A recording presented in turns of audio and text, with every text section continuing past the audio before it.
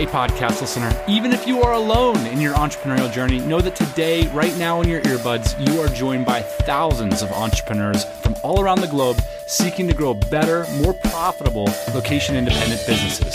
If you'd like to learn more about what we do and download our entire back catalog, check out tropicalmba.com.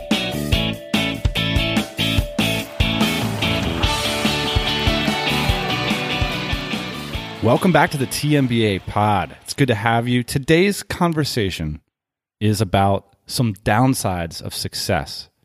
A little bit strategic, a little bit from a mindset perspective.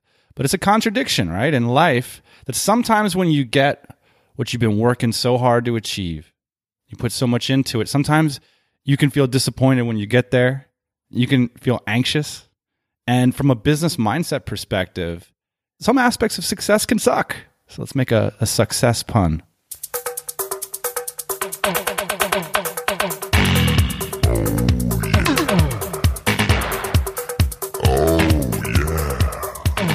Five ways success sucks. Sometimes it can be a competitive disadvantage having success in your business. Sometimes that can harm you, and it can harm you from a competitive standpoint within your industry or niche. So from a very tactical or strategic view, sometimes it's tougher to be the incumbent, the successful company, than the up-and-comer, the hungry company that's able to do weird things at lower costs or whatever. Today, we are not going to focus so much on the strategic elements as the mindset elements, that the success mindset sometimes isn't all it's cracked up to be in those dumb books that don't reference anybody that lived more than 20 years ago. I'm so sick of people running seminars, of writing books, and just not giving an old hat tip to a Greek person, you know? Like, look up Socrates, Google that stuff, man. I mean, people have been thinking about this stuff for millennia. You know what happened, dude? Marketers came in. Marketers, that's what happened. Marketers came in and they ruined it, and they erased everybody's brain from all these wonderful things that we figured out centuries ago. We're not going to reference any of those people today. We're just going to talk off the top. 5 ways success has sucked in your life. Number 1, Ian, is the rose-colored glasses. It's like in corporate life, when you have a Lifetime Achievement Award, they give you a gold watch. The equivalent for the entrepreneur is the rose-colored glasses. So when you have a successful company, you get them. And when you put them on, you see the world full of business opportunities that you personally would do a great job executing quite easily. Because you are an experienced entrepreneur and you know what you're doing. Fallen for this one before. Yeah.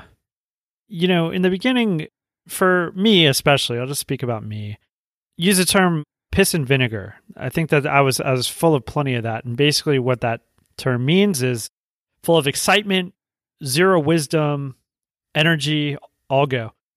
You know, I didn't have any place to go but forward. I mean, you know, it was just all optimistic, all upside. Therefore, I was just willing to do whatever it took. And I think you get a little bit of success in your life, you get a little bit of money in your life, and that piss and vinegar disappears, right? Well, yeah, I mean, knowledge and wisdom are good things, objectively speaking. But sometimes when your role is just to push enterprises forward, like anything that slows you down can be a liability. You know, if you're listening to this and you've been a successful entrepreneur, yes, your experience is valuable. Yes, technically speaking, your next business will in some ways be a lot easier to start, but not as easy probably as you think. It's easy to look back and to cover over all that piss and vinegar, all that hustle that you're talking about, Ian, and just forget all the time and energy you put into building what you have. So the first way success can suck is it can lead you to forget all the things that went your way, all the work that you put into it, and how fortunate you were the first time around that things worked out. The second way success sucks is sometimes it means you've made a deal with the devil. And this can manifest in a bunch of different ways, Ian, but so many of us find ourselves having built up a cash flow or a business in order to solve one kind of problem, like say, I want to be able to live anywhere, I want to be able to pay the rent, or I want to make this sort of retirement savings goal. And then you find yourself in a different sort of problem, which is like, man, this business really sucks. If I'm going to maybe gesture in a certain direction, I often see this with service businesses, is that, look, service businesses are great. You can start them in a weekend. You can leverage your expertise. You can get out there and start cutting big contracts. I mean, Ian, we could brainstorm right now. Like, you have certain skill sets that you could go out and sell programs or packages for $5,000 or $10,000. You sell a couple of those and that's a living. Easy.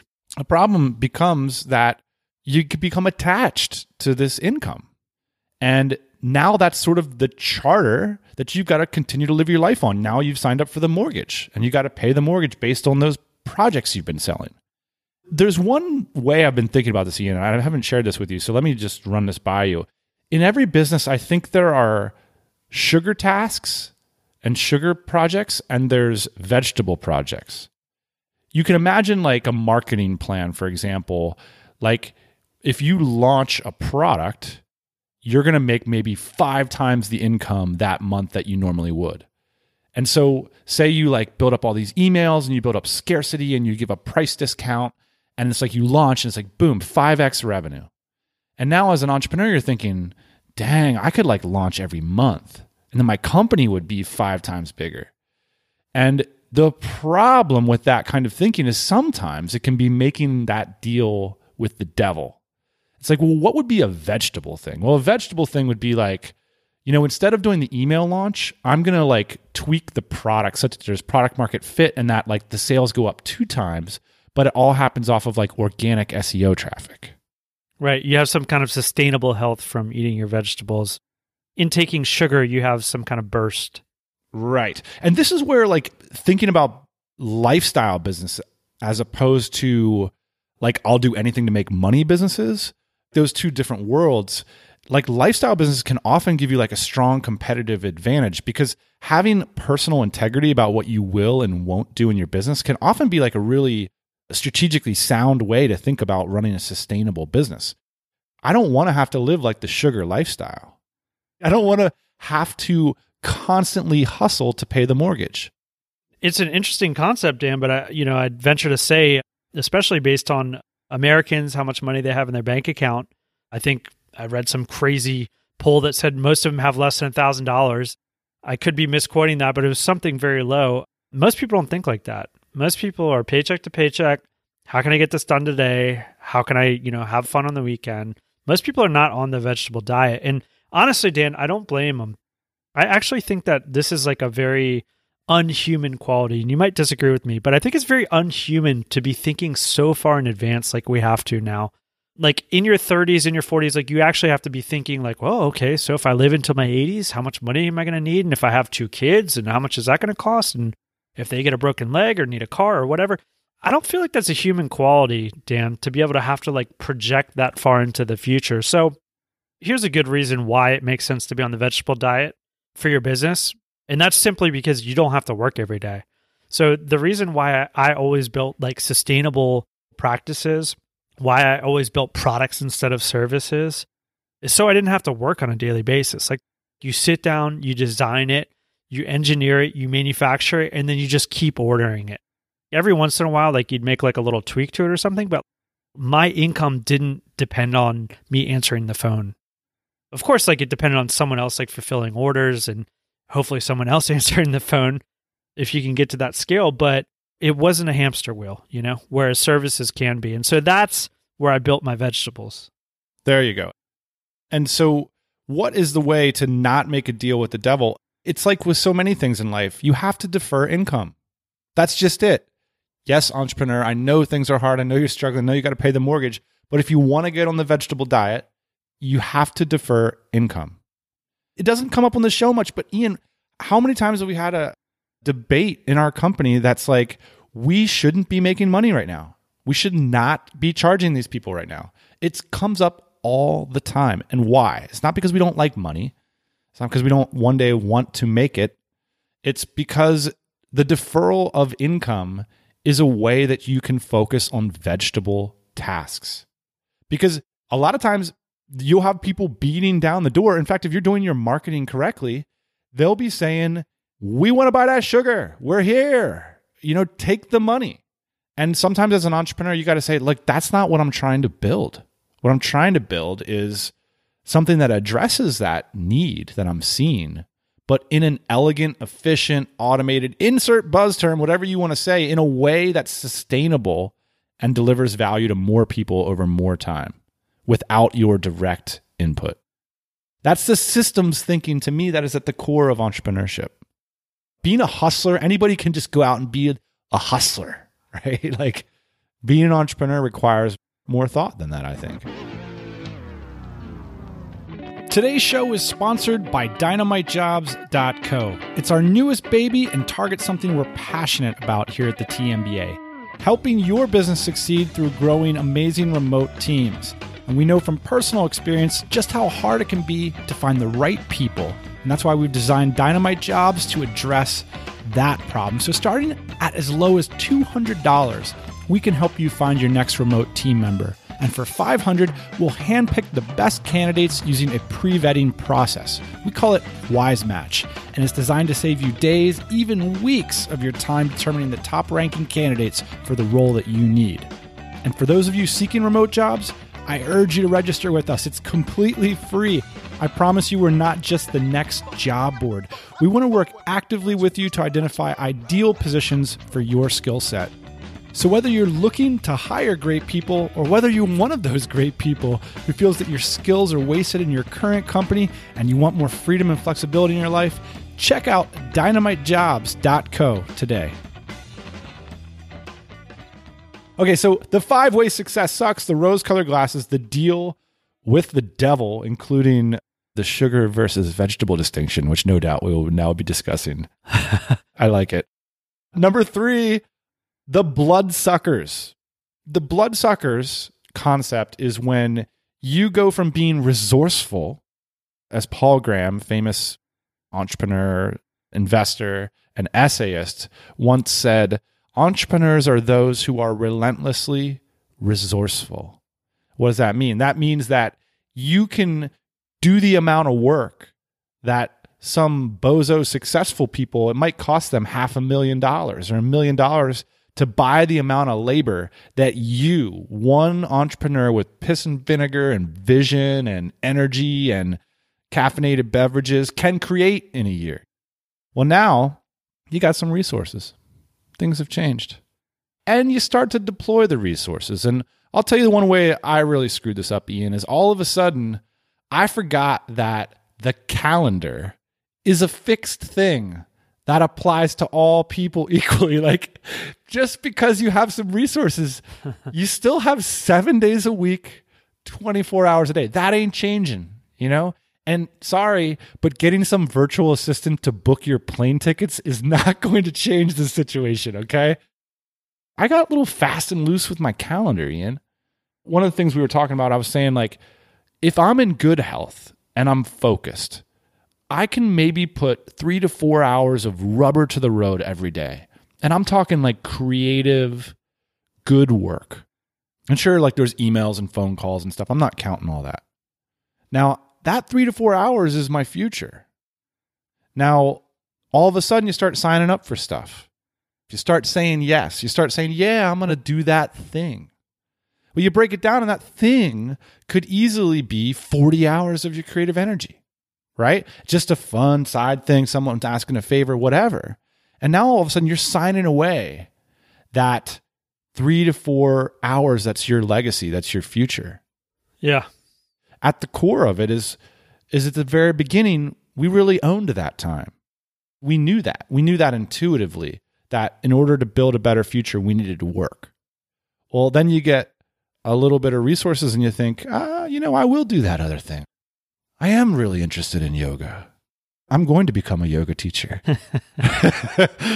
Which is valid. It's valid. Your point is basically like, in the beginning, you have like a lot of vision, and a lot of it's like very direct vision. So it's like, this is the one thing that I have to do to change my life is I have to start this company. I have to work really hard. I have to deliver this product. This is all going to get me to where I want to go. And then you get there and you think like, oh, okay, I have a little bit less vision. I have a little bit less energy because I'm older.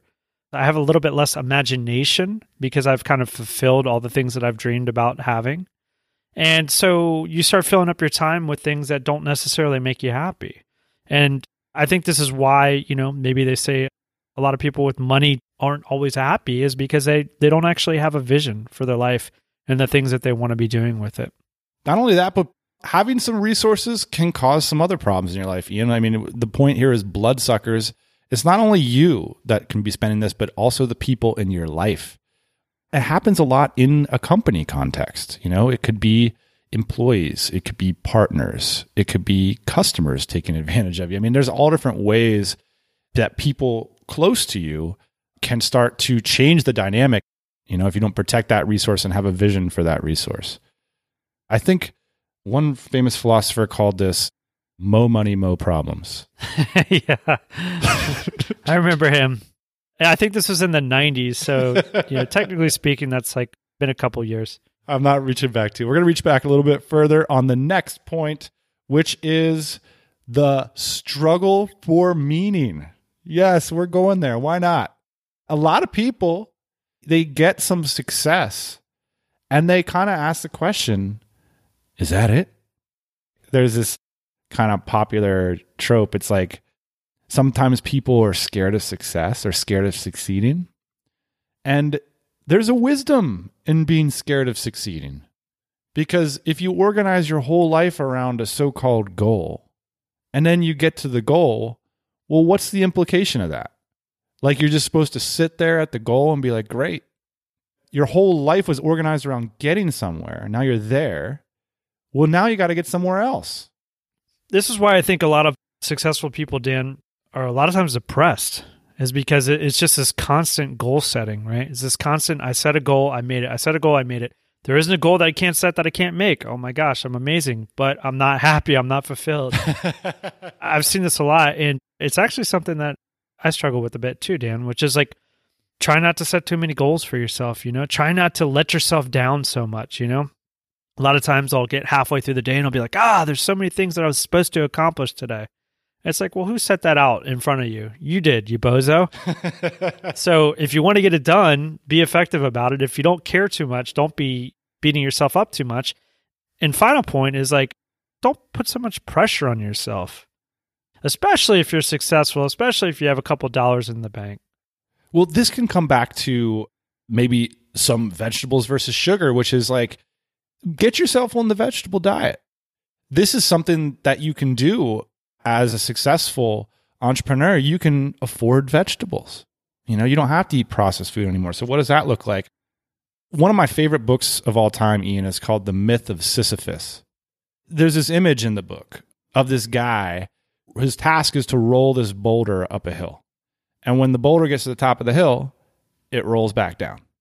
And he's got to basically go down and roll the boulder back up again. And the story's longer and there's a lot of implications, but one we can draw from it is this is a metaphor for life. One of the implications might be find a boulder worth rolling. Part of the reason so many successful entrepreneurs glorify the early days is because there was struggle that gave those days inherent meaning. And it came from struggling through the process of building a business. Well, that's something that you can create in your life. You don't have to wait for the world to deliver that onto you. You can put yourself in challenging situations. You can find boulders worth rolling. I guess it's a tough thing to do, particularly when things can feel meaningless because, they are a lot of times. That's the thing. Yeah. I don't want to go too far off the trail here, but a lot of these frameworks that we talk about, a lot of these goals, a lot of these myths, culture in a company, they're lies. They're lies. We create lies. That's what entrepreneurs do. We create falsehoods that people buy into, right? That's how you motivate your team. Things that aren't necessarily true about the world. So in other words, being entrepreneurs in some ways, we're making a little bit of deal with the devil ourselves. Okay, so number 4 is this struggle for meaning. So far, we got the rose-colored glasses, we got the deal with the devil, we got the bloodsuckers, we got the struggle for meaning. And finally, we got Bubble Boy. Bubble Boy might be the most real talk of the episode, Dan. I'm already sweating a little bit. I thought it was getting real already. This is a little bit more real, I think. I don't know. You tell me. Had the opportunity to drive across the country over the holidays, which was pretty cool. I hope to share that experience. But one of the things that I realized, I think I already knew a little bit, is I live in a bubble. You live in a bubble. I got to stop at a lot of Walmarts because that's what you do when you're crossing the country. Don't stop at the border, buddy. Exactly. America's a country that is doing all right, relatively speaking. Yeah, so to speak. Although, another story about that in a second here, but got the opportunity to stop at many a Walmarts and see many a people. Just realize how fortunate I am, and probably a lot of the listeners to this podcast, if you're able to subscribe, you have the time, have found out where we live, you are probably more fortunate than most of the people living in America as well. I do feel very fortunate to be talking and doing the things that we are doing. And I do feel like as you become more successful, it becomes even more important that you are empathetic of those that do not have as much. And, one of the things that we do not talk a lot about, Dan, on this show is giving back and what it means to have empathy for people that aren't as fortunate. And, everybody has their version of what that might be, but it's something to consider. And it's something certainly that I'm going to consider after I've taken this trip across America and just seeing how lucky we are. One of the things that I think has happened, Dan, to a lot of entrepreneurs and maybe even a lot of people listening to the show is we've gotten in the mode where we wall ourselves off. We find ourselves in separate rooms from our families, from our communities, headphones on, face to the screen. We're not really interacting with people a lot on a day-to-day basis, especially if you're making a living online. I had the opportunity to visit with a friend of mine that was in Miami. They have their own family. The grandma lives with them, and then they've adopted 2 other girls from her brother. So it was a pretty cool dynamic because there's like kids running all over the house. The front door is open. The neighbors' kids are running all through the house.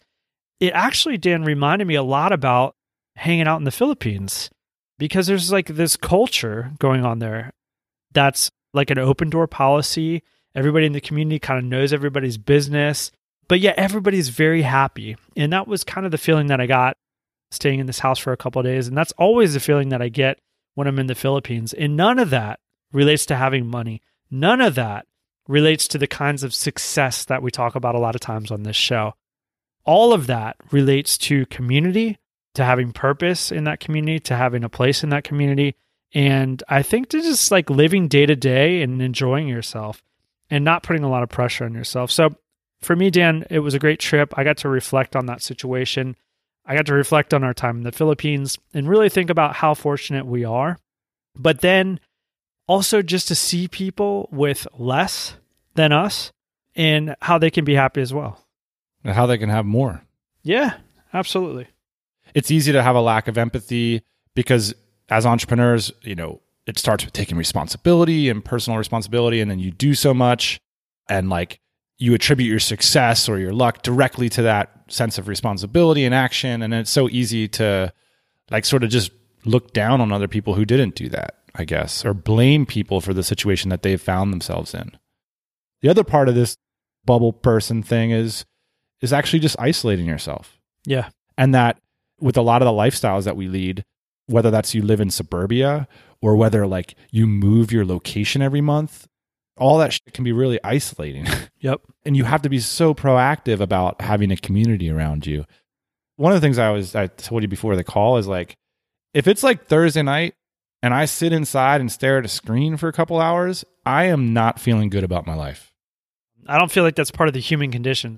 Sitting by yourself in a room, looking at a screen, most of the time of how other people are living better than you are. It's just toxic. This is something like we're worried about smartphones. Like there's definitely like a all-time level high consciousness about the impact of the screen and the impact of the telephone and the impact of the social media stuff. As an American, I can tell you where this leads because one of your theses is like people say like the average American is more miserable than the average Filipino despite the wealth disparity. Right. That more or less seems to be true based on my experience. Now, why? Well, in America, we've been running this smartphone experiment pre-smartphone. We have long been isolating ourselves away from our friends and family. We've been buying these big houses that are very far away from each other, and we sit inside of them and we stare at screens.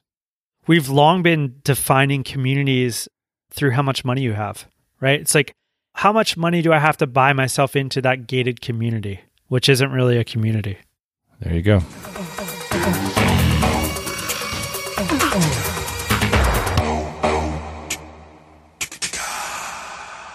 All right, Ian. So the 5 ways success sucks: the rose-colored glasses, the deal with the devil, the bloodsuckers, the struggle for meaning, and Bubble Boy.